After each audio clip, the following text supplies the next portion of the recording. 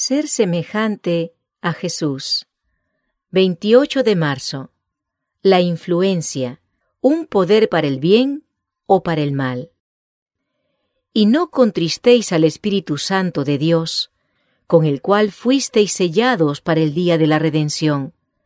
Antes, sed benignos unos con otros, misericordiosos, perdonándoos unos a otros, como Dios también os perdonó a vosotros en Cristo. Efesios capítulo 4, versos 30 y 32. La vida de Cristo era de una influencia siempre creciente, sin límites. Una influencia que lo ligaba a Dios y a toda la familia humana. Por medio de Cristo, Dios ha investido a los hombres y a las mujeres de una influencia que les hace imposible vivir para sí. Estamos individualmente vinculados con nuestros semejantes. Somos una parte del gran todo de Dios y nos hallamos bajo obligaciones mutuas. Nadie puede ser independiente de sus prójimos, pues el bienestar de cada uno afecta a los demás.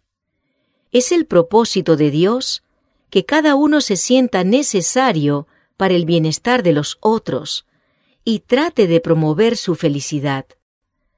Cada alma está rodeada de una atmósfera propia, de una atmósfera que puede ser cargada del poder vivificante de la fe, el valor y la esperanza, y endulzada por la fragancia del amor.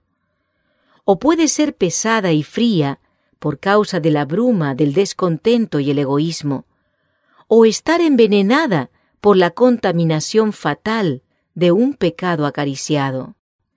Toda persona con la cual nos relacionamos queda, consciente o inconscientemente, afectada por la atmósfera que nos rodea. Es esta una responsabilidad de la que no nos podemos librar. Nuestras palabras, nuestros actos, nuestro vestido, nuestra conducta, hasta la expresión de nuestro rostro, tienen influencia. De la impresión así hecha dependen resultados para bien o para mal que nadie puede medir. Cada impulso impartido de ese modo es una semilla sembrada que producirá su cosecha. Es un eslabón de la larga cadena de acontecimientos humanos que se extiende hasta no sabemos dónde. Si por nuestro ejemplo ayudamos a otros a desarrollar buenos principios, les damos poder para hacer el bien.